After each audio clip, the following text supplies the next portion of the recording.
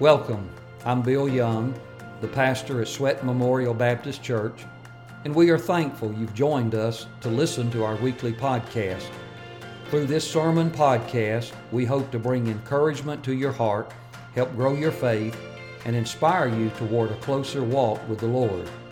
To learn more about our church, find us online at smbcwaycross.com or through Facebook and Instagram.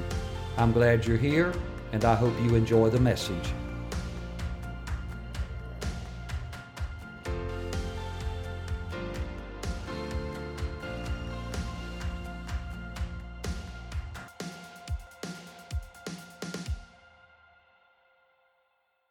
I want to begin reading in verse 36, and I will stop before 41 and 42, and that's the passage that I will exegete and exposit with us this morning.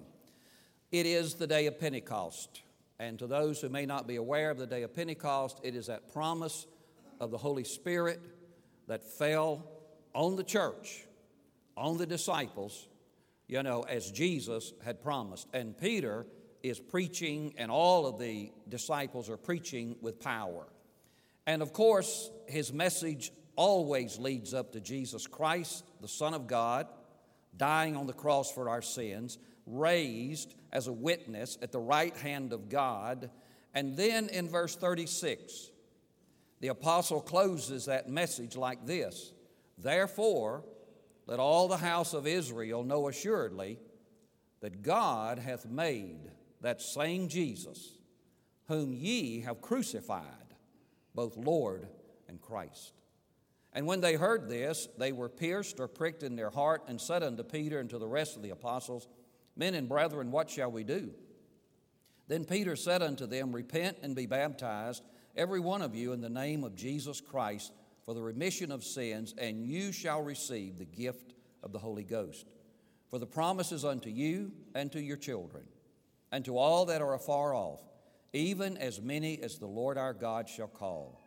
And with many other words did he testify and exhort, saying, "Save yourself from this crooked or untoward generation." Let's pray again. Lord Jesus, with your word before us, I pray it will be in our hearts, and that when we come to a moment of decision, that every one of us will honor the voice of the Holy Spirit and what we are called to do in your name. I pray for that unction to preach this word. Forgive us of our sins. In the name of Jesus we pray. Amen. The title of the message, and I want to warn all of that great team that provides the projection each week, and that is, I just could not come up with a title that I felt good with for this message. So when Ellen Scott came to get the projection ready, I said, "Ellen, if you come up with a title, give it to me." Christian Baseball is our title today. And I thank her for putting that title together, and you will understand it here in just a second. With the children being baptized today, and some months ago on a Sunday night, I shared with you how I share with our children when they come to see me about their profession of faith. And I want to use that as the outline for the message today, and it is biblically based right here in verses 41 and 42 in the book of Acts. But when one of your children comes to me and wants to talk about their relationship with Jesus, their profession of faith, all they basically know to say, and you've heard me say this before, is when I ask them, "What do you want to talk about?" Because I never assume the agenda, they say, "I want to be baptized." And I know right away what they want, and I know what they mean too. But I say, "Let me tell you a little story," and I don't know where I heard this story a long time ago. And that is, I asked them, you know about baseball, or you know about any sport where you kick a ball, you hit a ball, you run the bases and all of that? Yes. And I said, well, this guy got up to bat one day, and he was vowed and determined to hit a home run. But it went against the back wall. It did not go out of the ball field. And he decided, I'm going to run as hard as I can, and I'm going to make this an infield home run. And so he did, and when he crossed home plate, he was so excited. His side was excited. His team was excited. They ran out to meet him, but the umpire called him out. Now, I wish you could be with me when I say that to the children, because so many of them are sports savvy, and they're like, what? They just like in disbelief. Well, when everything settled down, the umpire told the young man, he said, you were running so hard, you didn't touch first base. So I tell the children, let's name these bases based upon what Jesus Christ calls us to do. First base is becoming a Christian. This is the exact terminology that I use with them. Second base is being baptized. Third base is the rest of your life living for Jesus. And then I stop and I ask them, what do you think home plate is? And you know, that's the first question I've asked them, and they want to get it right, so they'll think. And I said, you know, what comes after the rest of your life living for Jesus? And they know in an instant, heaven. Home plate is heaven. And so I share with them, let's talk about these bases, and I want us to be sure that we touch every base, especially first base. That is biblical right here. So let's do this, and I pray that it will be helpful to you. First base in this passage of Scripture, after Peter has preached the message, they want to know what to do.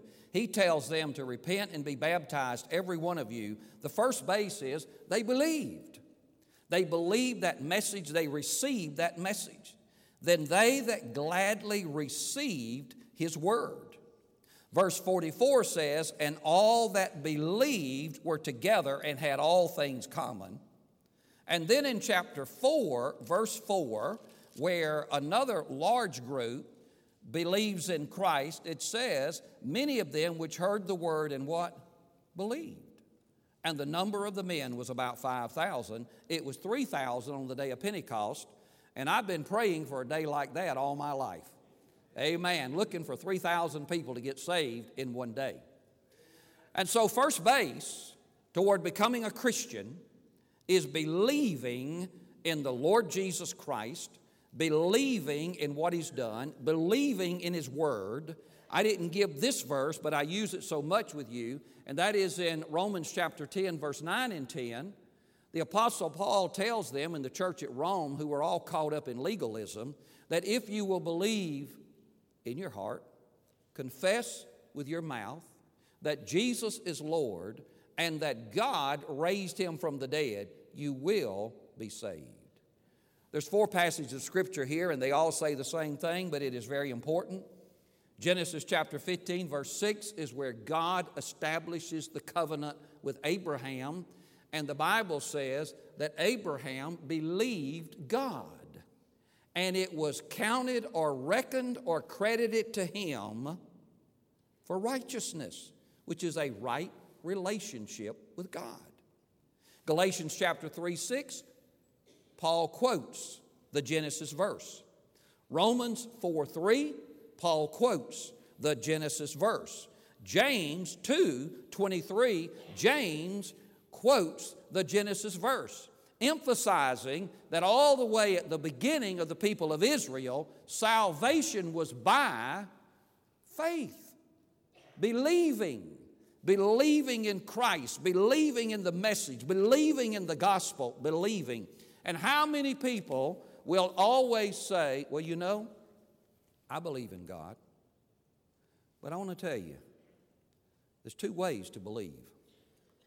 We can believe in principle, or we can believe in practice. In principle is with the mind. In practice is with the heart. Now, I've got to use this personal illustration, but I want you to know I'm not bragging, because I don't have anything to brag about. But it really emphasizes to me the difference in believing in the mind and believing in the heart. When I was pastor of Central Baptist Church, I began to have some health problems. My lower legs, the calves of my legs would hurt and cramp so bad, and my feet would get numb. So I went to my doctor, which so many of you knew and loved, Dr. Floyd Davis, and he did what he could, and he sent me to Dr. Tommy Farrell. And finally, they decided that I had what's called polycythemia, which means an overabundance of red blood cells. The hematocrit count was high. Therefore, my circulation was kind of sluggish, and it was affecting me in the extremities of my body. Well, this was the treatment for it.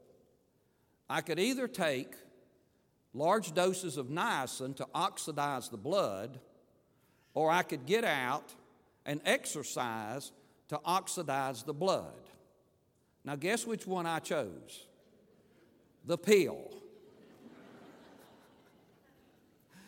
And I'm telling you, the first dose of that stuff flushed me and broke me out in hives and welts so bad I couldn't stand it. So I had called Dr. Davis, and I said, I can't take this stuff. And he said, well, you'll just have to get out there and oxidize that blood. And I did become a therapeutic donor. That's one thing that you do to reduce your blood volume. Did I go out and start exercising? No. Did I believe my dear, precious Dr. Davis? Yes. I believed him. But I didn't do a thing about it until the discomfort got to a point I had to do something. You following me? And so I began to walk the deep, sandy dirt roads of Reed's pasture where we lived over there. And the largest rattlesnakes I've ever seen in my life were in Reed's pasture. But thank goodness somebody in a car got to them before I did, you know. And so I began to walk, and I began to feel better. And then at a certain point, I moved to Atlanta to First Baptist Avondale Estates, and I've already told the professional runner in the church, please don't judge me. But the running craze was beginning to take place, and they had a little 4-mile run there in Avondale Estates, and I made up my mind, I'm going to do that. So I disciplined myself to the training, and come that Labor Day, I ran that 4 miles. And then everybody was getting ready for the Peachtree Road Race, which was a 10K, 6+ miles, and I said, I'm going to do that. So I did 5 years in a row of that. And then we decided we were going to run the half marathon, 13.1 miles, and we did that. And then when I got to Richmond, Virginia, is when I ran the marathon, 26.2 miles. You say, what's that like, running from here to Alma? You want to do it? But I told our professional runner here, I came in last every time and never won anything, but I want to tell you, it improved the quality of my life. You hear what I'm saying? I believe in God, Brother Bill. Where do you believe in Him? Here or here? And I'm telling you, when you believe here and you get serious, friend, the quality of your life is going to change dramatically for the rest of your life. They believe, that's first base. They believed, and I like to quote, whether people agree with certain preachers on television, I can use something from every one of them, and I am convinced that if you will give God first place, oh my goodness, let me see who I was listening to this morning. I think it was Michael Youssef. Yes. No, it was Tony Evans. And I heard Charles Stanley. This is why I'm such a good preacher. I listen to the pros, okay? But Tony Evans was in Psalms, and he said, blessed are those who fear the Lord. And he interpreted the word fear. We know it means respect. We know it means love. But I love the way he said it. The word means taking God seriously. When we really believe, we take Him serious. And if we will give God first place, He will take you places you never dreamed of. Amen? First base. Do you believe? Do you believe here? They that gladly receive the word. Secondly then, second base, friend, they were baptized. They were baptized. It says they that gladly received His word were baptized. And baptism is one of those things that we kind of struggle with in understanding. And every time that I preach and bring up the subject of baptism, I try to more and more explain it in a way that we can really get a handle on it. And here are the two great importances of baptism. That first one is why Jesus was baptized.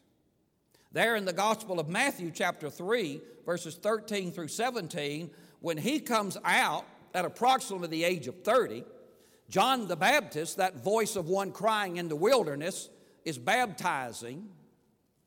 Jesus knows that's the signal.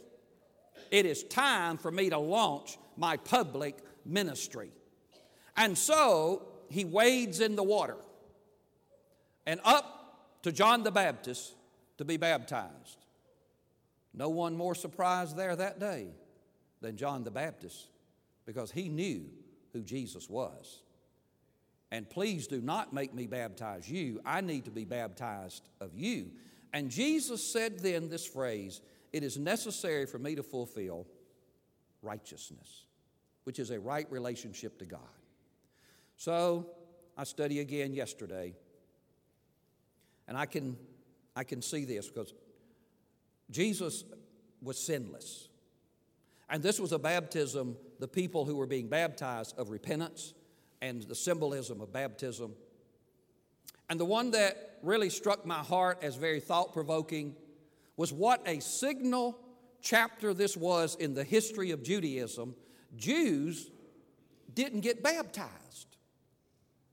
They were never baptized because they thought of themselves as having that special relationship with God, and that they did not need to repent of sin and to be baptized, but they baptized what you call proselytes, Gentiles coming into the Jewish faith, known as God-fearers, and they baptized them.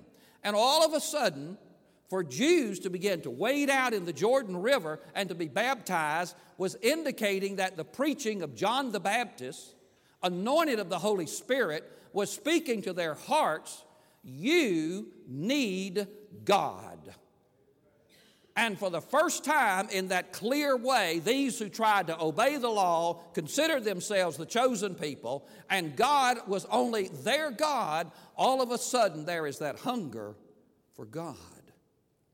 And when Jesus Christ waded into that water, he was indicating to them that in my life also is that relationship with God the Father.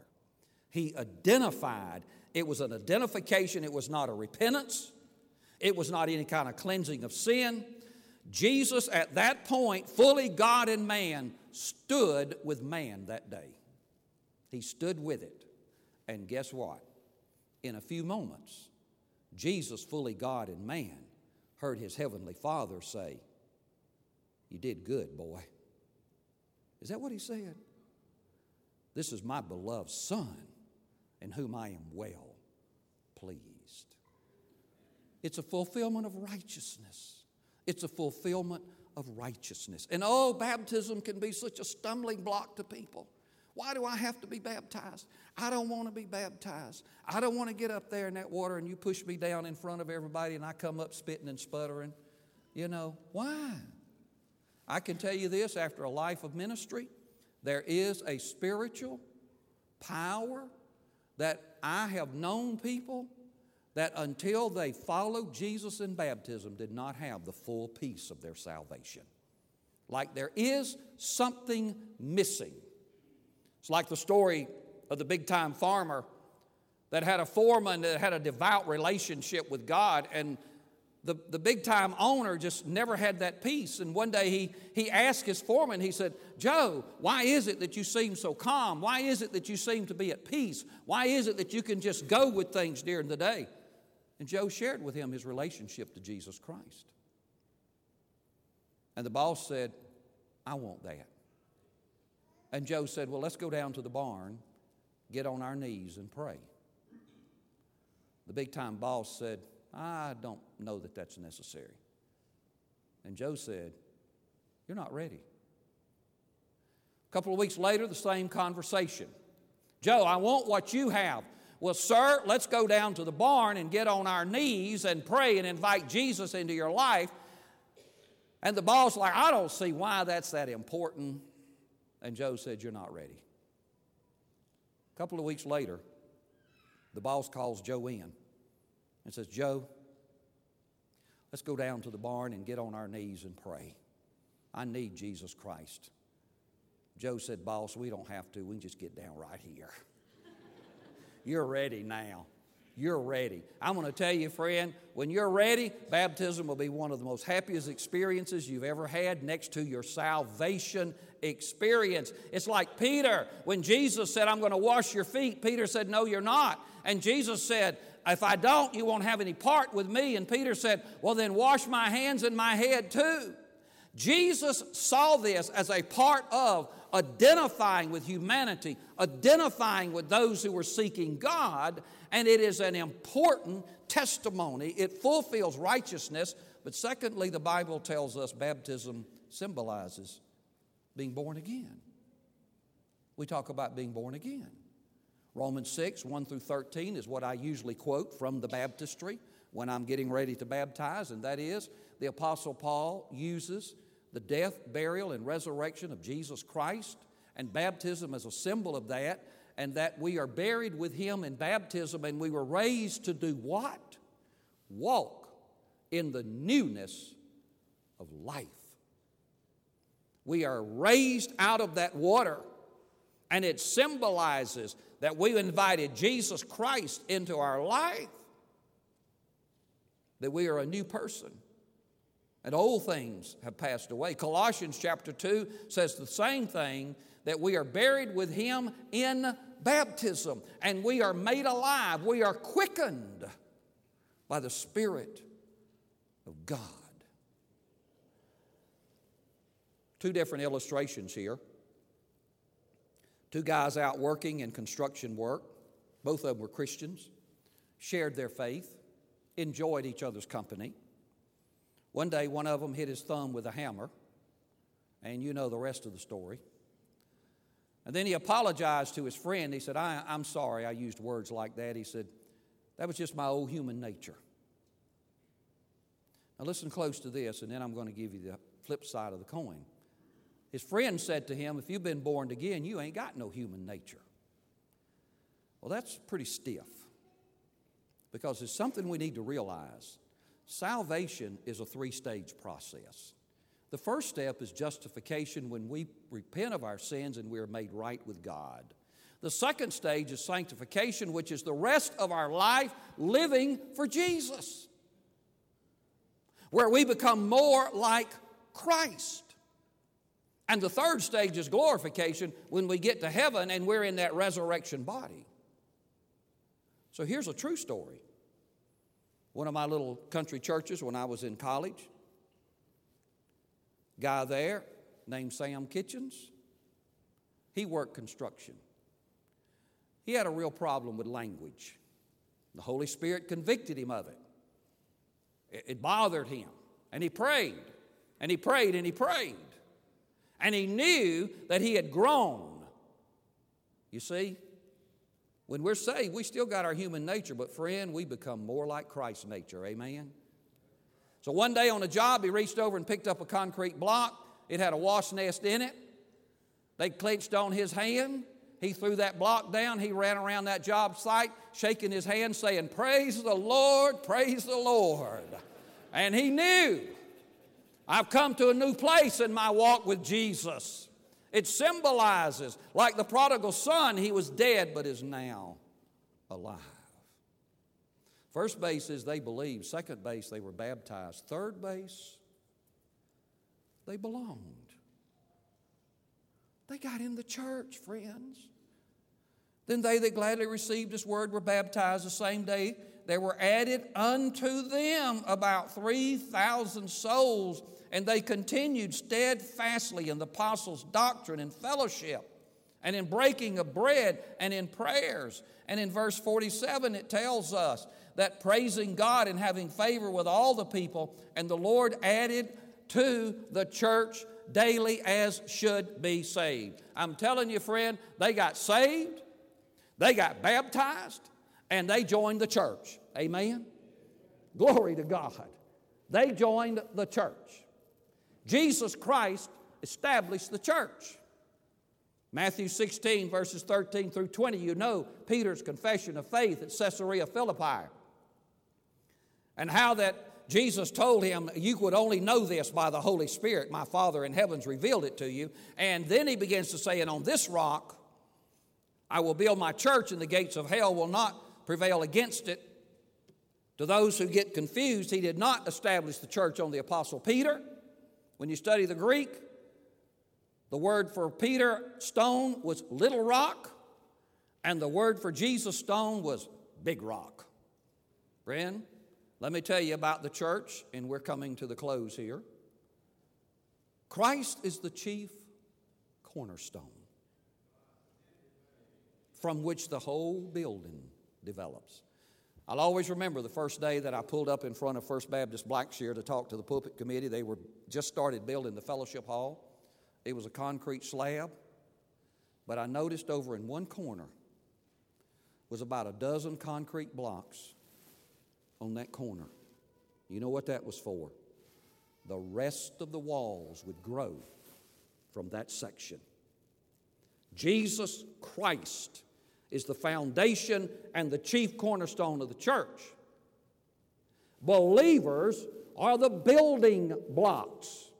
The Apostle Peter says we are living stones, building as a royal priesthood for the people of God. Believers are the building blocks, and the church is built to last, and the gates of hell shall not prevail against it. The only people getting out of this world alive is the church of Jesus Christ. The church triumphant. The church triumphant. So I want to tell you, friend, first base is all critical. Are you saved? Are you a Christian? Do you believe in Jesus here, in here? Ready to practice Him and live for Him and have Him change your life and give you the quality you never dreamed it could be? Then have you been baptized? To make a witness that you're that new person in Jesus? And then have you joined the people of God, the body of Christ in the world, to give witness to Him? And then you will know in your heart the assurance of home plate, which is heaven. And there's where the Apostle Paul says one day Jesus is coming back, and He's bringing with Him those who went on before us. Gather us up, and so shall we ever be with the Lord. It's biblical for me to invite you to give your life to Jesus Christ.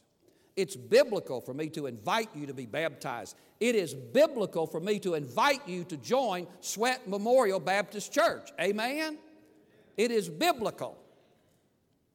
So now, as James comes to lead us in a hymn of invitation, play ball, friends. Amen? Play ball. Would you stand? Would you come to Christ and His church?